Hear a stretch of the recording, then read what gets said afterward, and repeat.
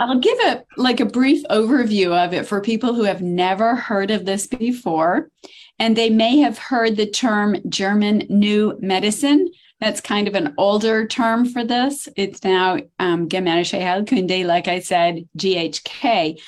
And it's the discoveries of a physician about 40 years ago in Germany, Dr. Reiki Hammer.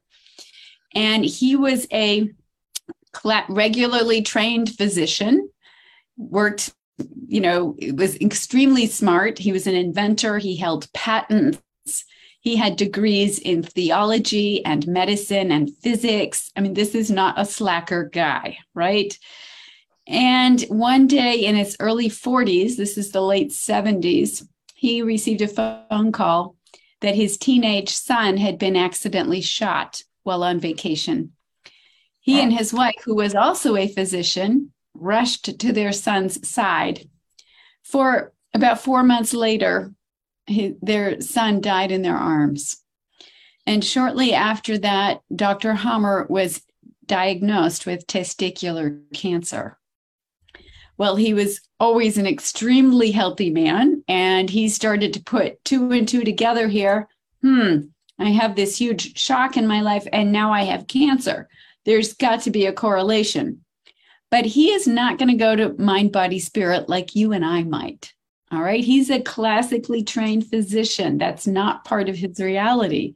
So he took this new invention called a CT scan. And at this time, he got through surgery. He was fine. He was working at the University of Munich in Germany. And he was in the cancer area in the hospital. And he ended up doing CT scans of all of his patients. And he was thinking, well, maybe the brain is something's in the brain as far as the cause of disease. No one had ever looked at the cause of disease in the brain before. So he did CT scans and he starts to look at all of them. He did one for himself as well.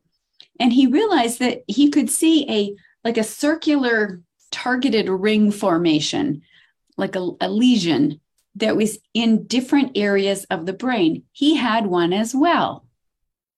What was that? No one could tell him what it was. So he started talking with his patients and he asked them, what's going on in your life? And he realized all of them had had some sort of trauma or emotional distress or something went on prior to their diagnosis. Then he realized that all of the men with testicular cancer had all experienced a very profound loss in their life. Someone had passed and it was big for every single one of them. So he started to put all of this information together, their CT scan, their diagnosis, and what had gone on in their life. And what he realized, he was able to finally say that the cause of disease was what he realized was that everyone who had the circle in the same area of the brain all had the same diagnosis and they had all experienced the same kind of trauma prior to their diagnosis. There were no exceptions to this. All of the men with a profound loss conflict had testicular cancer. They didn't have liver cancer. They didn't have pancreatic cancer. They all had testicular cancer. Same thing with the women. All the women with ductal breast had all experienced a certain kind of trauma prior to. So there were no exceptions to this, like I said, and that is unheard of in the medical community.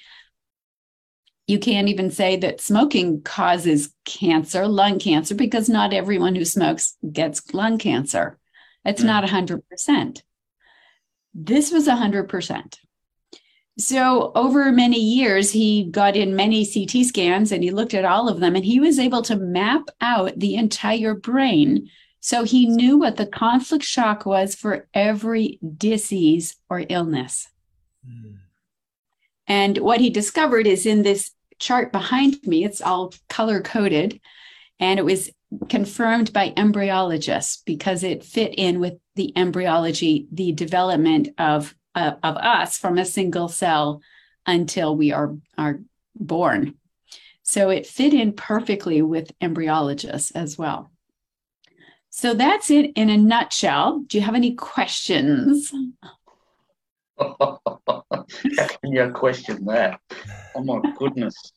I've got chills going up my legs and arms just thinking about Awesome. that. That Awesome. is incredible.